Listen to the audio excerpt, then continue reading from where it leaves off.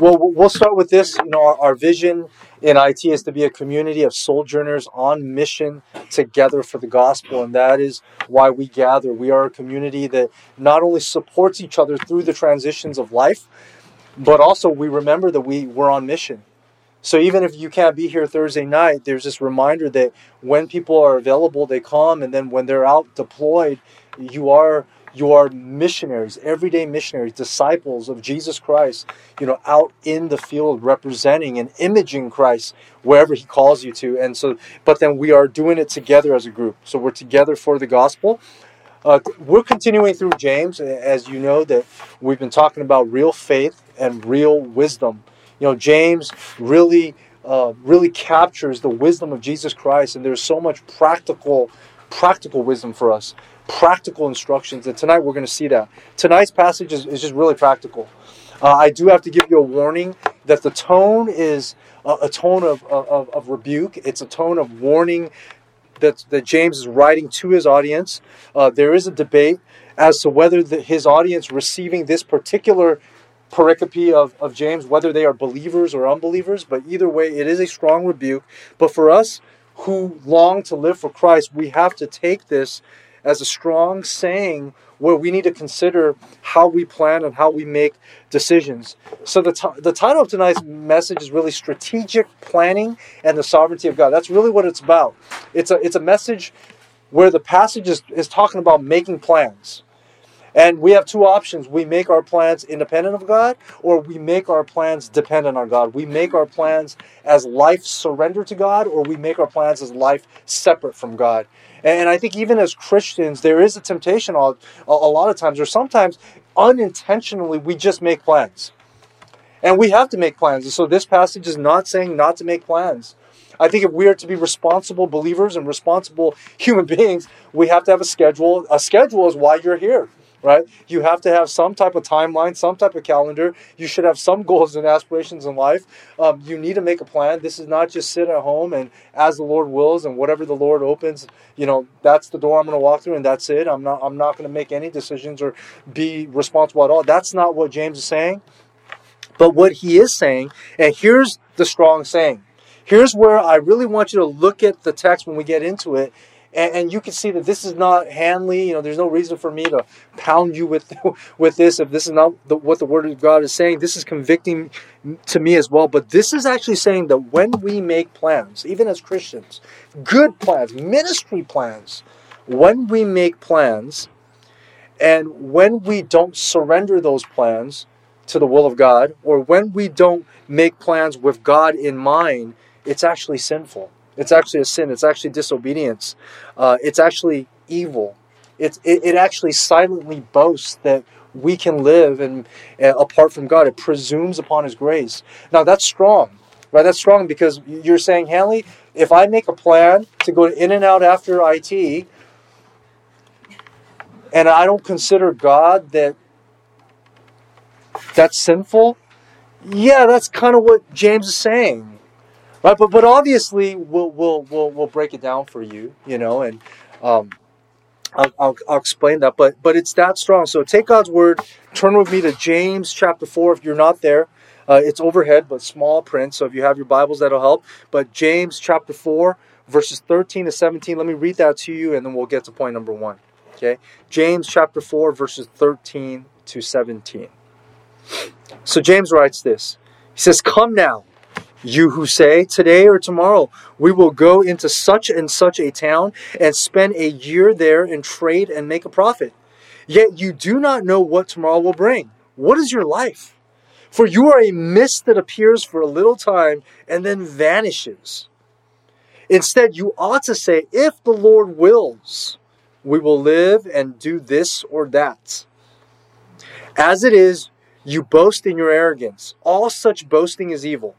So whoever knows the right thing to do and fails to do it, for him, it is sin." And that's a really strong saying. But here's point number 1. Point number 1 is making plans apart from God. That's what this passage is illustrating. It's exemplifying people who make plans apart from God. But the language alone will give you some context. The language is business context. Now, even though this is a business context, you and I can take the principle that even if you're not, whether you're not in business or not, you need to make plans.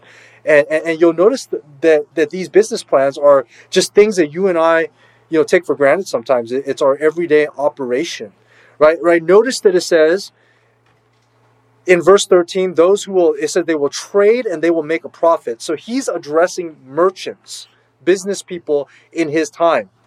Now, there's a debate among New Testament scholars. Are these Christians or are these non-Christians? Right? Some people say, look, it's calling them to submit to the Lord's will. You can't do that unless you're a Christian. So he's warning and admonishing Christian merchants. Others, like Scott McKnight, will say, no, this is talking about non-Christians because he's talking about evil and he's talking about sin. And if you have Christ, then even when you sin, it's different. That this is his rebuke of people who don't really understand the gospel, because it's unlikely that a Christian would not consider God at all, right? And so there's two different schools of thought. I think at the end of the day, it doesn't really matter, because I think we should take God seriously no matter what, right? So whether you're a Christian or non-Christian, we need to consider the truth that when we make plans apart from God, that it is detrimental, right? So that's the context. Business plans apart from God, the original context. But notice that you can apply these principles to your life, because notice in verse 13, if you look carefully, it says today or tomorrow. We all got to make a plan for today or tomorrow, right? And then notice it says we will go, and we will go to such and such a town. We will spend a year there, and we will trade and make a profit. Now, you could say, I am going to apply to grad school. I am going to go to this grad school, hopefully, if I get in. And the grad school will take about maybe 1 year or 3 years or 8 years or 10 years. And I'm going to graduate, and then I'm going to get a job, and I'm going to make a profit, right? Very simple. Or I'm going to get this job, or I'm going to go here and set up a business, and I'm going to make this profit. Sounds like a plan, and it's not a bad plan in and of itself, right? But the tone of warning and rebuke is basically teaching that because life is so short and uncertain, that it's presuming that you're going to be alive. So going back to the illustration, there's no sin in saying after church we're going to go to In-N-Out and eat a double-double. I mean, there's no sin in that.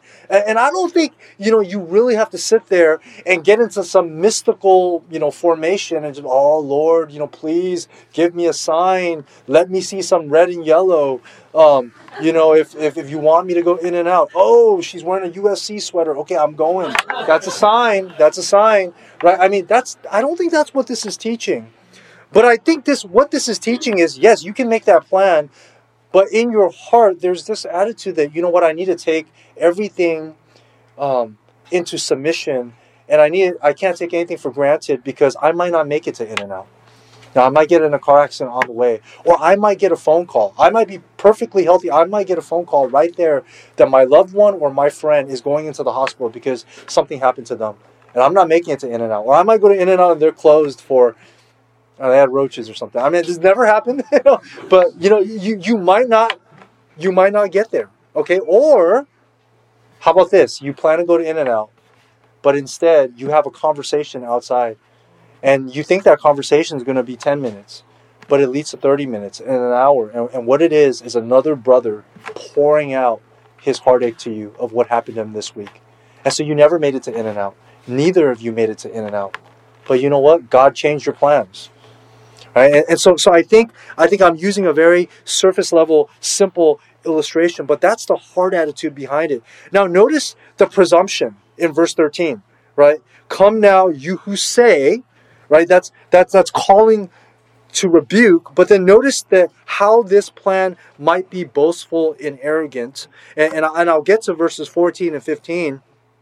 But if you just look at verse 13, when it says we will go, that presumes that you'll be healthy enough and able to go. I'm going to go to New York. Well, hopefully you can afford. That presumes that you're going to be able to afford it and that you're going to be healthy enough to go. Now, you may be able to go, but it's God that gives us our health, right? It's God that gives us life. It's God that makes it possible. It's God that provides the way.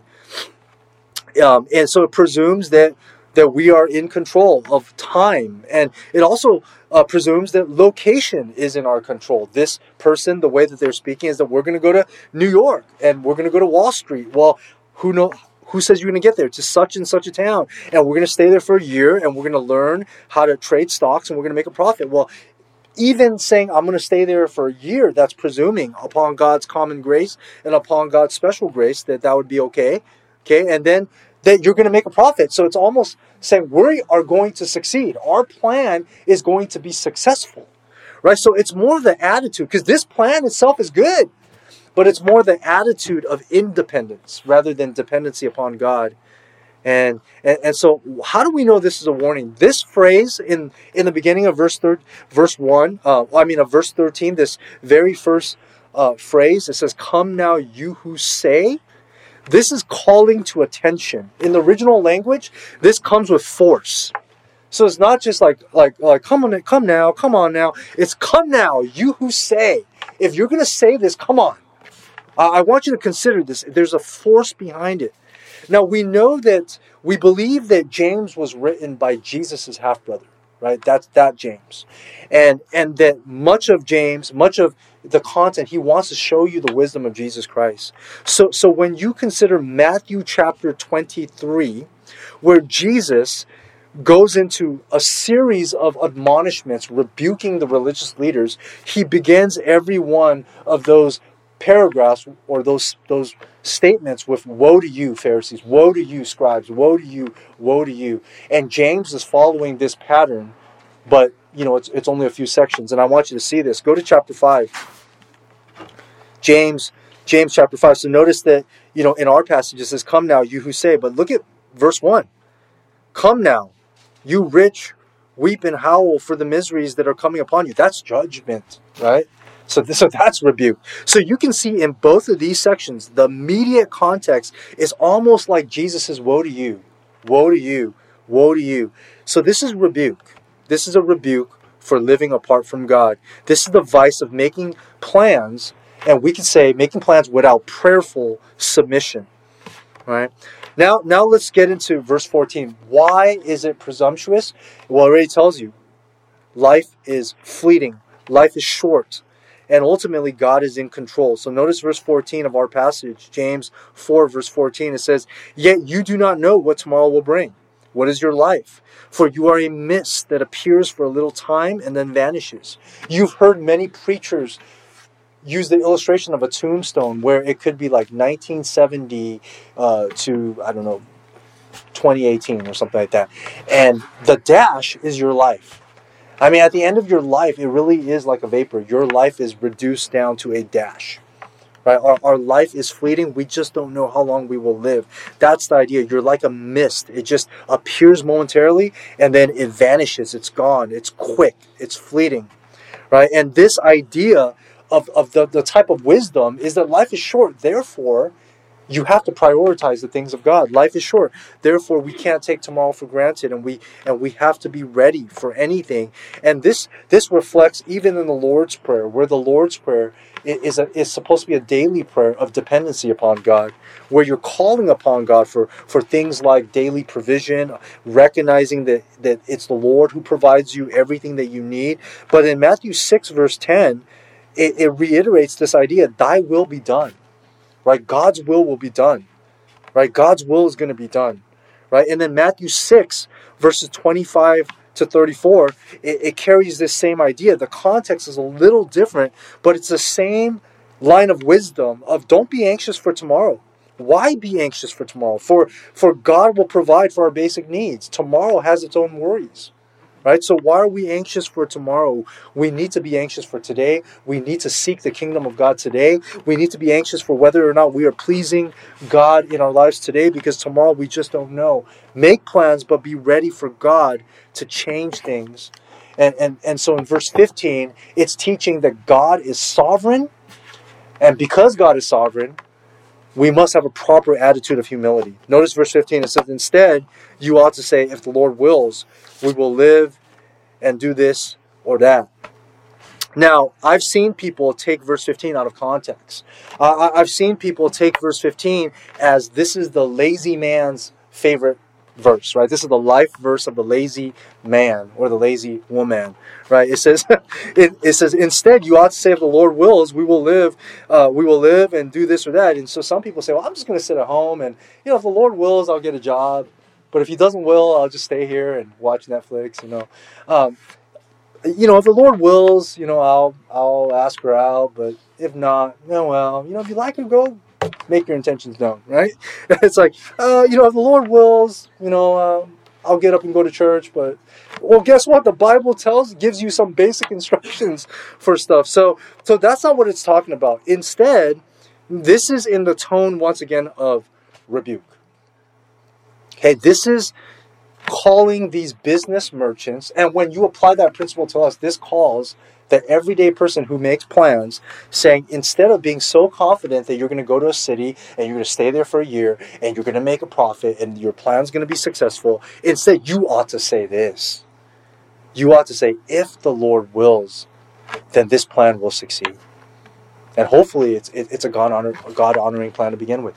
If the Lord wills, I'll make it to New York. If the Lord wills, then I'll work on Wall Street. If the Lord wills, I'll get that internship. If the Lord wills, I'll get married. If the Lord wills, right? And I'm not saying you have to go around saying that. That'll annoy the life out of people. I mean, if you're in your community group, a small group, and you're trying to share, and you're just like, yeah, if the Lord wills, I'll say this next sentence. Oh, okay, I said it, so Lord willed it. If the Lord wills, I'll read the chapter. So, hey, everybody, are you going to read chapter 5? Because that's what we're going to discuss. If the Lord wills, I'll read it, but if He doesn't, then I won't. I mean, you don't have to do that, okay? But it is more of the constant attitude of humility. It's combating the sinful attitude of pride. And we know that James has already addressed pride. Right? It basically addresses this problem of self-sufficiency, life apart from God. It makes things simple. But you see the tone of rebuke carry through in verses 16 and 17. When notice verse 16, it says, as it is, you boast in your arrogance. Wait a minute, God, I just made a plan. How is this plan boasting?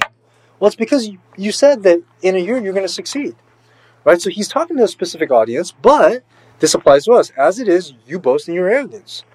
All such boasting is evil. That's pretty strong. So God, I made a plan without you, without considering you. It's evil. Verse 17, so whoever knows the right thing to do and fails to do it, for him, it is sin. And once again, verse 17 has to be taken in context. Right? And this is teaching us that making plans apart from God is arrogant and sinful. And that's the strong saying. Again, it's not saying don't make plans, but we have to be ready for God to change our plans. Now here's where it brings counsel to our hearts. Here's where you begin to see, okay, God, I get the principle. What does this mean? You know how sometimes you make a plan for yourself. Right? For me, being in seminary, being a pastor, and most of my, when I was in seminary, most of my classmates were married.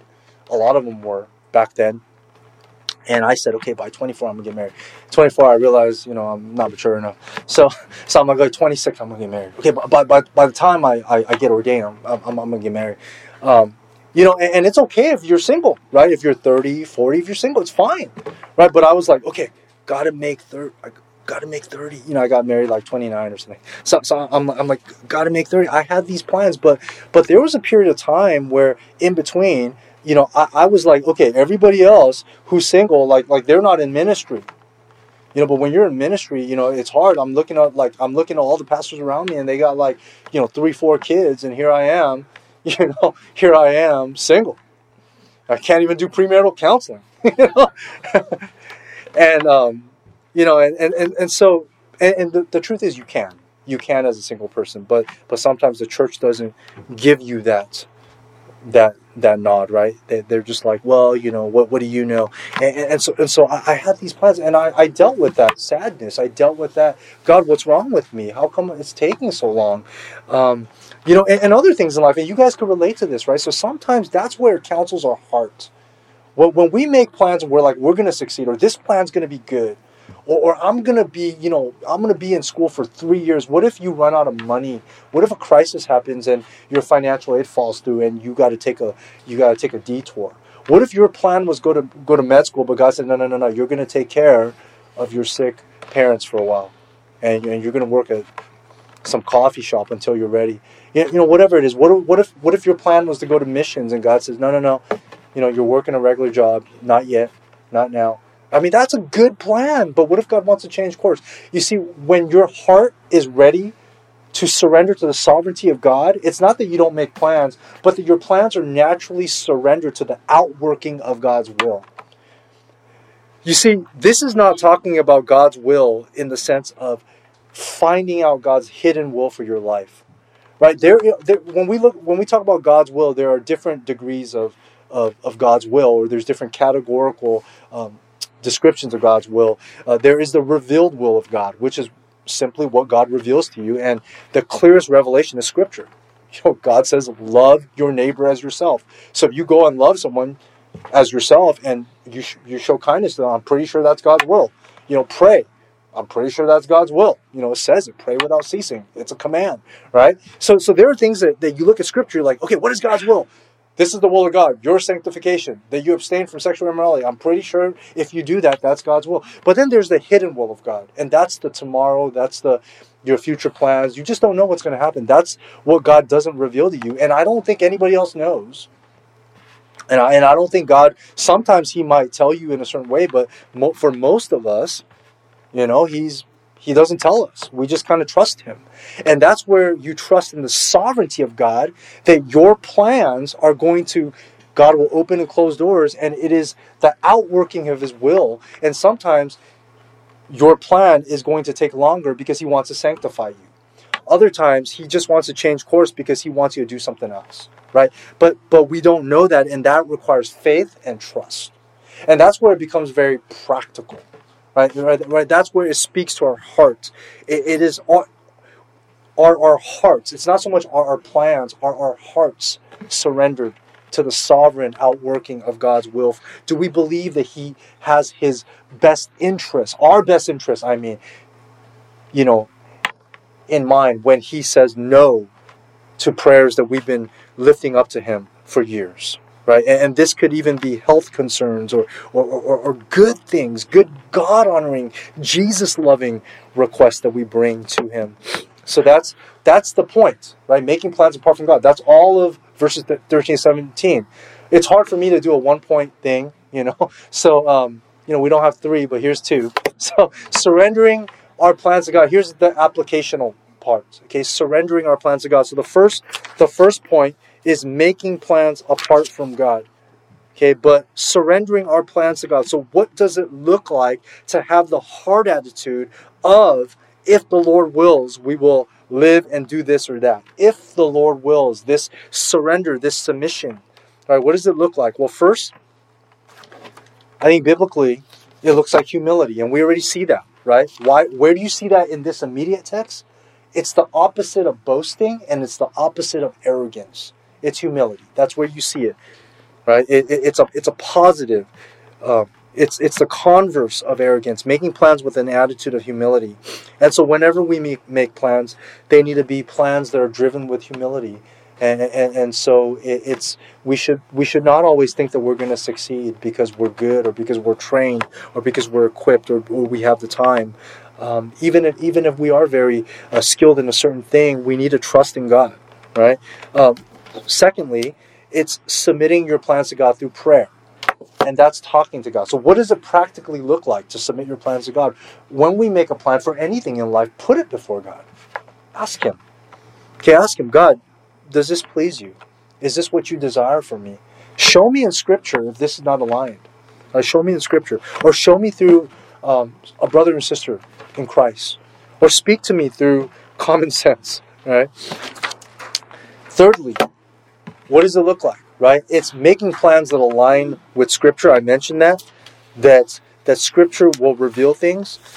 But I think here's where it gets more applicable is what happens when Scripture doesn't address the issue that you bring before God. So you want to make a plan, you have some questions, you have a decision that you have to make, and the Bible doesn't give a direct answer for it. There's principles, like trust God, pray, but there's not a direct answer. I think that falls in line with the genre of wisdom. And that goes behind the authorial intent of James as a whole, as a book. Wisdom that is lived out, wisdom that is applied. And you can think about this as making plans according to the wisdom of Christ. And so some will say that wisdom is the application of Scripture through prayer, common sense, information, and counsel. I'm not quoting that because I don't know where that came from, but I must have heard it from somewhere, or I've been reading too many CCEF books or counseling books lately, and maybe it's a bunch of Paulson, Tripp, and Welch. So all those guys, right? So, but basically, wisdom can be understood as the application of Scripture through prayer, application of Scripture through common sense, information, and counsel. So Scripture doesn't give an answer, but it gives you a biblical principle, and you take that and you pray. Then you say, okay, what does common sense say? Okay, can I get information on this decision that I have to make?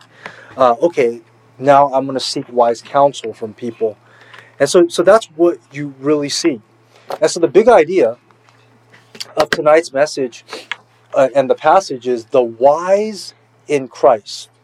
Again, so if we're talking to Christians, those who want to live for Jesus, the wise in Christ humbly submit their plans to the outworking of God's sovereign will, which means we must make plans, but we submit our plans to the outworking of God's sovereign will, which oftentimes we can't see in the moment.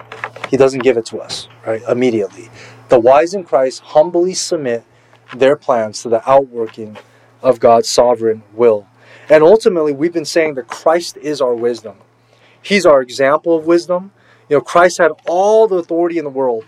He had all the authority in the world, but he gives us the example of this type of humble wisdom and submission. Unlike us, when he makes a plan, he could actually guarantee the ultimate success, the perfect success of any plan of action. But instead of doing things according to his will, he submitted to the plan of his Father, and we see this, and this ties back into this Holy Week, Good Friday and Easter, is that in the Garden of Gethsemane, he did pray, Lord, if there's any way, please remove this cup of wrath from me. If there's any other way, let this cup pass from me. But in the end, he said, ultimately, Lord, it is not my will, but your will be done. It's not my will, but your will be done. He understood what it meant, and he exemplifies what it means for us to completely surrender our lives, even if we know we can succeed, to surrender our will to the will of God the Father. And in that way, Christ is our perfect wisdom. And the only way to understand this wisdom is to continue to grow in our relationship with Christ, to continue to seek Christ, continue to love Christ. So hopefully you can see today, I want to wrap up where I started, is that this is a strong rebuke. It's saying if you make plans and you forget to consider God, it may be sinful. But I'd like to believe that James offers hope for the Christian. Is that maybe you are exactly a business merchant, and a lot of times you do need to make plans and decisions. You got to make them quick, and you forget. You're well-meaning, but you don't have time to go to the bathroom and pray. You're right there. You got to make a decision. You're going to make a plan. You got to propose a plan. I think it's the grace of God is that if you are in Christ, you're already in his plan. If you're in Christ, one, he's forgiven you, and he's going to eventually bring you the reminder through the Spirit that, hey, the way you're living needs to be aligned with me. That's the beauty of being in Christ, right? That being in Christ, our sins are already forgiven, so we can operate out of freedom, but it's just a reminder. It's just an exhortation. Just remember, it's evil. And Jesus came to save us from evil, but him saving us from evil is actually him surrendering to the outworking of the will of his Father. And so it's all wrapped up in the gospel and the cross. What I'm going to do now is I'm going to pray. And I know some of you guys have plans, and you need to stop by Chick-fil-A before you go home because you got to eat and go to sleep and go to work tomorrow. So after I pray, for those of you who need to go, you can go. But this is what I'm going to do. I'm going to pray. And because the group is small, I'm going to just go ahead and open up for some short time of discussion, meaning you can ask me any questions. I mean, Q&A, not discussion. But anytime during that time, just get up and go if you need to go. And then I'm going to close it after a certain amount of time because I don't want to keep you guys too late. Okay, so let me pray. Father, grateful for your word, and tonight's word is cutting, but it's just such a great reminder to us. It convicts us, Lord, that ultimately the only way that our plans are successful is through Christ, because Christ fulfilled the one redemptive plan that saved us, that makes us not evil in your sight, that makes us, Lord, not prideful, arrogant, and despicable in your sight, but that brings us in as lovable children of yours because of Christ. Lord, help us to look to Him. Help us to look to Him who perfects our faith when our faith fails. Help us to look to Him, Lord, who will present us blameless before you. Help Him, Christ, that He would be our boast. Lord, will our success be because of Christ?